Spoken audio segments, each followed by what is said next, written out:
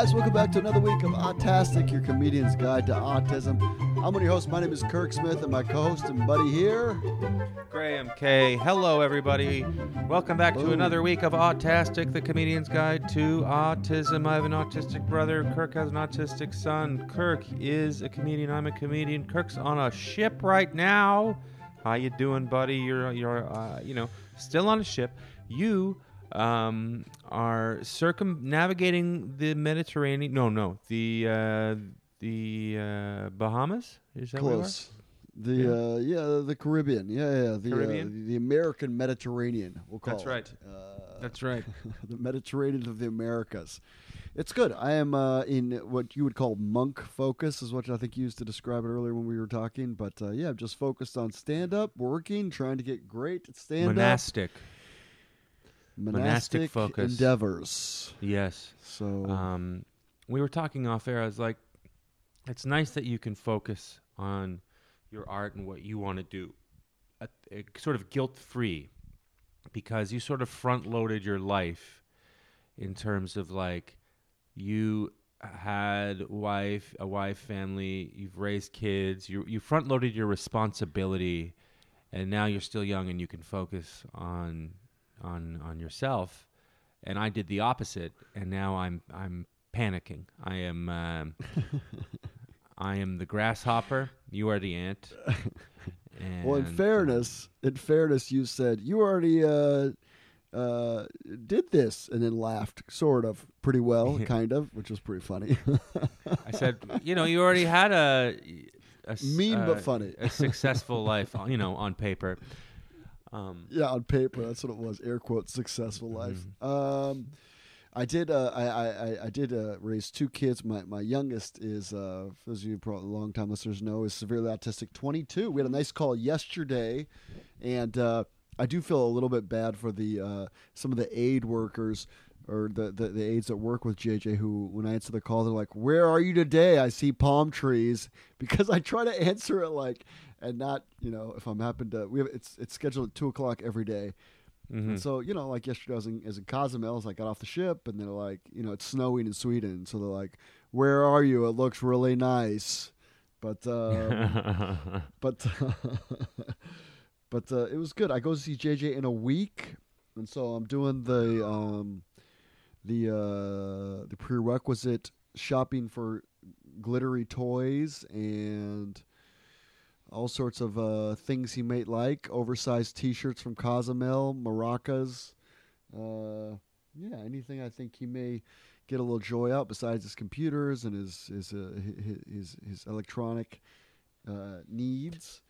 Man, the aides are gonna love the maracas. They're gonna really appreciate you buying him maracas.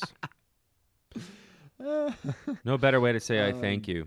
You might as well just get him a bunch of knives. Just get him a bunch of tequila and louder noisemakers. Yeah. Get him some fireworks. But we had an interesting call about when the aid workers was talking about, one of his aides, about, could you not tell him you're going to come? Because then if you don't, he'll be disappointed. And we had an interesting thing about, but I was like, listen, I've only canceled once in 5 years, and that was because of the Omicron. So it's not like I'm like, oh, I'm coming, and then I never come. It's not a deadbeat. Yeah. But it's still like those Omicron times. So I understand. But here's the breakthrough for me. The breakthrough for me is that he knows when you're going to come when someone tells him, and then he can get disappointed. That's what I was going to say. Exactly. Yeah. So he's excited that I'm coming, and then he's disappointed if I don't, which is good. So amazing. Yeah. Still, we would say nonverbal, but I think the terminology is more like non-wordy, because there's definitely like that's definitely not the terminology.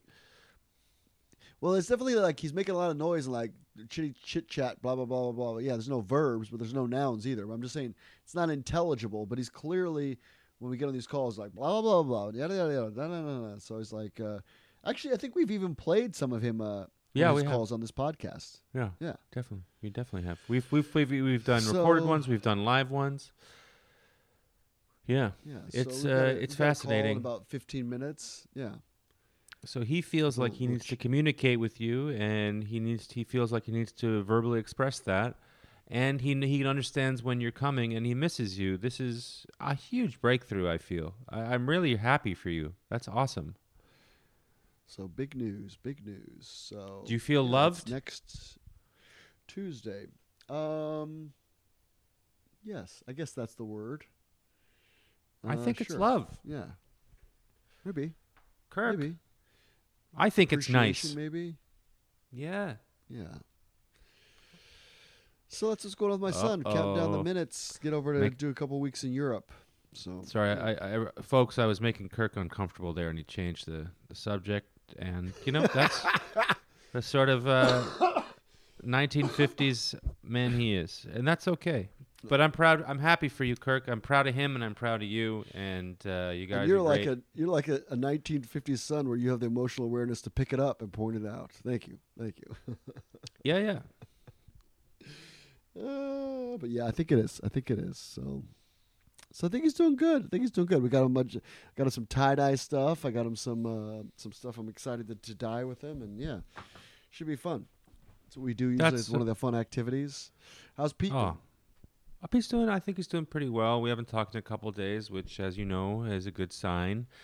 Parents are back home. I think that it correlates to that pretty evenly. So they're keeping him busy. They're probably talking a little more. I know he's had a few social engagements recently with aunts taking him out for dinner, and he also had a dinner with his volunteer and grocery shopping, and then he also had like his special needs group. They all went to a movie, and most of them went to see a different movie, and Peter and this one guy chose Sonic 2, and then the other guy, and I was like, oh, that's nice. Did you guys have fun together? He's like, yeah, but he decided to sit in a different seat. We sat farther away, and I don't know if that was Peter's decision or his decision. But apparently one of them, they don't like each other, I guess, or the guy doesn't like him. And but they watched a movie. They watched Sonic 2. And you watched a movie with an enemy, huh? Yeah, I guess so. It's separate seats. Who knows what's going on? Huh. Peter had a picture of his crush. He emailed that to everybody. And then when we brought it up, he'd be like, "We're just friends. I don't want to talk about it." And it's like, okay, you took a picture of her and sent it to everybody. So, all right. And did he send it to the crush, and it was actually news to her, or no? No. I have a feeling she knows. He's asked her to movies just as a friend, and he's tried to play it cool, but she's not taking the bait. And that's what's going on with him. I think he's good otherwise, though. Can't complain. He's excited for things to be warming up. I think he's quietly happy that my parents are back, but also concerned my mother's going to keep nagging him more now that she's closer to him. So he's cautiously happy, which I think is a good theme for 2022. Yeah. So exactly. So yeah, I don't know. He's doing okay. I'm exhausted myself. You've been on the road a lot, huh? You've been on the road quite a bit. I'm really tired. Yeah. But I'm good. Out there chasing your dreams. I'm chasing my dreams. My lovely girlfriend and I bought a new table and chairs, and dining room table and chairs, and we had an agreement. She doesn't remember this. So this is like loosely related to autism. Is that I have obsessive compulsive disorder, and a lot of you're kids moving away from the mic. It could be my old age, but yeah, I don't know if you're. So it could be me, ladies and gentlemen. I apologize. Deaf in one ear. It is you. Smith It is here, you. It is you. I'm not talking to it. the same mic that I talk to the people. They're more important than you. So I bring them with me. Yeah. Fair enough. Okay, so you bought a new table and chairs. Is it normal size? Is it for you two giants? Well, You here's the two, thing: is like a lot of two kids. giraffes. We've read some articles about how children who siblings of people with autism are more likely to have obsessive compulsive disorder and other little things like Tourette's and things like that. Right. And I don't know. So I always have to be mindful of like, am I crazy or what? And so Okay. we were like, let's keep the furniture. She doesn't remember, and like we'll see what it looks like when we move in, and then all of a sudden I wake up and we have new furniture, and I've agreed to it. She's just a Jedi, and it's no one. It's great. It is better. It is better, but it's a project, and there are a bunch of chairs that are in different levels of being stained and stripped. Okay. And my apartment smells like varathane, and I think that might be also why I'm tired. I'm breathing in quite a bit of fumes, and it's not quite warm enough to have the windows open at night. Windows are closed because it's Yeah. wintered, so yeah, you're breathing in a lot of stuff. Locking in the fumes, and I don't know if that's my OCD project or what, but I'm like I need this, but that's okay. It's one step back for three forward, I believe. And they are, But this is the thing. You have to push yourself. Like, we have to push Peter to grow as a person and not become a hermit and not stay in a box. And we also have to turn that advice onto ourselves. I can't just I can't just live in my own little apartment and and be happy, not grow. You have to keep growing. Lives are like sharks, you got to keep moving forward. Girlfriend's coming in, and we're gonna make a life together, and it's gonna be great. But you don't get good things for free. Sometimes you just got to hotbox a bunch of varathane for a couple nights after you get off a very tiring road trip. I like how you're selling it to me, but honestly, it sounds like an absolute nightmare. But yeah. But we have a really good in the news that I think is interesting. Oh yeah. Well, this is something an article you found, it has to do with disparities in autism with genders, which we've discussed a few times. And now I can only assume you found this article, and normally whoever finds the article reads it. And I'm going to read it because I can only assume that you glanced at it and there were too many big words. So now that's what it is. Yes. Now this is from the Psychiatric Times, which I guess it's a broadsheet. Anyway, the Psychiatric like the Times, Post, but for scientists. That's right. This is by Taish Malone, who's a PhD, and something called an LPC-S. I don't know what that is. Do you? I don't know that part. Okay, the title is Biopsychosocial Explanations for Gender Disparities in Autism. Recent research suggests females with autism may need their own set of parameters on which to be measured. That makes sense from what we know, right, Kirk? From what we've learned in this podcast? It makes perfect sense to me. Yeah. Gender disparities. Their own baseline. That's right. Gender disparities have long been considered when addressing how brain functions, namely with information processing and behavior. Although research on autism has mostly centered around men, more recent research has found that separate parameters are needed to assess distinctive diagnostic markers in female individuals with autism due to significant findings in biopsychosocial presentation differences. Got that? Slowly but surely, scholars in the field of both neuroscience and psychology are offering insight in how sex differences arise in those who are diagnosed with autism spectrum disorder.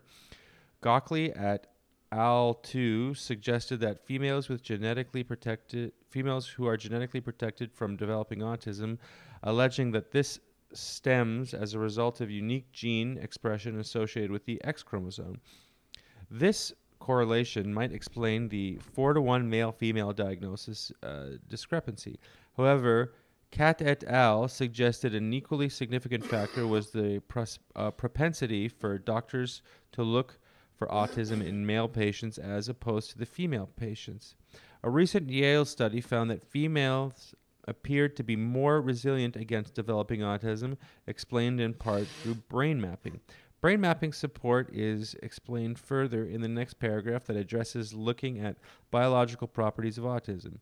This resilience may also explain why female patients' symptoms might be overlooked in diagnosing and intervention protocols.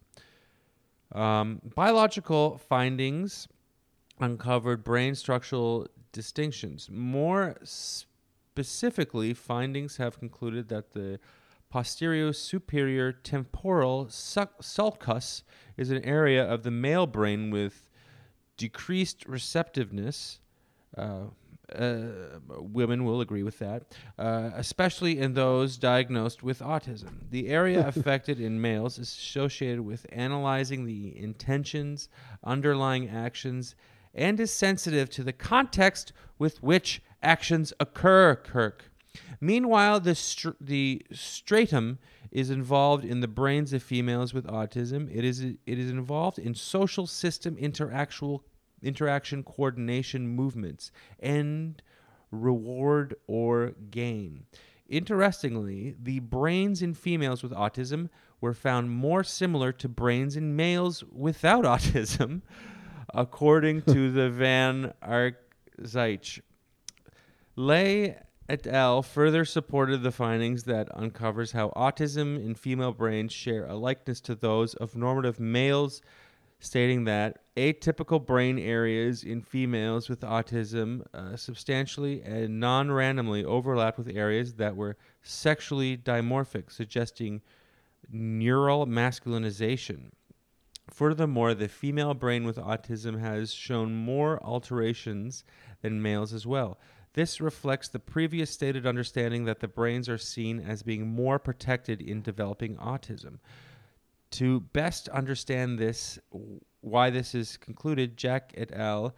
Asserts that it takes substantially more variations for autism to present itself significantly enough to affect the female brain as opposed to males. These findings further emphasize the salient need for increases research on sex-specific differences in autism spectrum disorder. All right. We're doing pretty well. We're almost done. And next section is... That's a little note to myself. Did you just verbalize the internal monologue? Is that what you just did? Yes. So, social factors. But this is a very interesting article, and it's pretty fascinating so far. I mean, I can't help but I know that women listening are chuckling right now. Social factors. As in biological factors, there are biases led by social male-dominated measures and philosophies in assessing autism, which further explains delineations. Characteristically, females with autism are reported as being less obvious candidates for diagnosis, partly due to societal expectations. For instance, society is generally not concerned if a female child seems more observant than interactive. Instead, this behavior is often considered a proclivity for females rather than distinctive set of traits associated with autism. In addition to societal biases, females are more apt at developing adaptable skills and to disguise a different way of processing their social environment. As a clinician, I have found that females diagnosed with autism are more aware of their differences and have a desire to be more socially acceptable, which is supported by research that speaks of masking or camouflaging associated with females with autism. Thus, they may mimic traits they observe in peers to avoid stigma and isolating differences. This pretending extends itself to the more pronounced creative imagination reported in females with autism who often develop elaborate alternate realities in their minds. In my practice, I have found that many females with autism report using their imagination to personifying inanimate things, often as a way of identifying and importing the likeness of themselves onto something that relates to them. Psychological factors. This repression of self can be both beneficial and detrimental to females with autism. On one hand, the patient is more likely to be socially acceptable, appearing to fit in within norms. On the other, she is more likely to evade diagnosis, which can be determined in the long run. Females commonly repress their emotions, yet are also prone to being more emotionally reactive than males of the same age. The propensity of females with autism to internally experience frequent and intense emotional arousal characteristic of reactivity while adversely restraining this neutral inclination is what creates the inner conflict that represents itself in their comorbidity with emotional and personality symptoms and even disorders. Patel and Patel explain that repressed emotional manifest themselves as mental exhaustion, pervasive sadness, detachment from others, minimizing needs and wants in many interactions to avoid conflict or rejection, and often trouble with effective communication and maintaining healthy relationships. Interestingly, females with autism reportedly have higher rates of anxiety and depression, which could be due to many of these symptoms. The complications with social skills, attachment, and emotional intelligence, then communicating associated with autism in males, still pose a challenge for females, but they might not easily be identified as a problem due to their behavioral mask personas, and therefore can leave females with autism to go years without being diagnosed. Concluding thoughts. As science develops an ideology that values the unique biological, psychological, and social presentations found in women, hopefully more appropriate ways to identify a diagnosis and treat both genders and population will arise. Kirk? I think it What do you basically comes think? down to the baseline thing we talked about, where if you're comparing a woman where they underdiagnose women with autism because they're comparing it to men, basically. And so, like, I think you nailed it when you talked about that area about observing versus taking action. When women just observe instead of taking action, they don't associate it with autism, but instead associate it, oh, she's being a good woman and just listening and not interjecting herself. And so you really have to come at it from a totally different point of view and try to figure out, you know, the observing versus the observing different factors. So until you have a different baseline, I feel like the numbers of diagnosis and just the numbers of overall people with women with autism are going to be underreported. So I think it's I mean, all these studies are step in the right direction, but I think we're still a little ways to go, if that makes sense. What do you think? Well, I think it's fascinating that a woman with autism's brain is very similar to a male without autism's brain. I mean, that's not the major thing to conclude from this, but I don't know. It explains a lot. Yeah, no, I don't know when what you it read means. that and I heard you laugh, I know. I was like, does that mean that, I was wondering if that, means that, so a woman with autism's brain is similar to a man without autism's brain, meaning they're similar so they'd get along better? Is that what that means? Or how does that work exactly? Yeah, anyway, I was curious about that too. Well, there's, you could say that, oh, it just means that they're logical. So that's I'm joking. Right. So if they get along better, is that why they're underreported? I guess is the follow-up question to that. Yeah. So anyway, that's very interesting. Did we do another I podcast? feel like we just interrupted your breakfast at a Denny's, but yes, we did it, guys. I am gonna be in beautiful New York City for a few days. If you want to come out to shows, the days of the 16th through the 19th. And then I'll be visiting a beautiful JJ, and then a couple shows. Oh, can't report those yet. Those dates are not confirmed. Check out my book online, and I've got a new album coming out that I'm excited about that I will, when I figure out how to load it on a CD Baby without accidentally giving them my royalties, I will release in about a week, guys. Keep an eye out for that. New album coming out, mine called Cruise Control. Which was recorded on ships. Yeah. Graham, what do you got going on? I'm going to be in LA in a couple weeks, starting April 28th and to May 5th. Just doing a bunch of shows out there. So if you're in LA, go to grahamk.com for show dates. Also, in a couple months, I am going to be in the Comedy Nest in Montreal. If you're in Montreal, come check me out. Comedy Nest, June 2, 3, and 4. What else?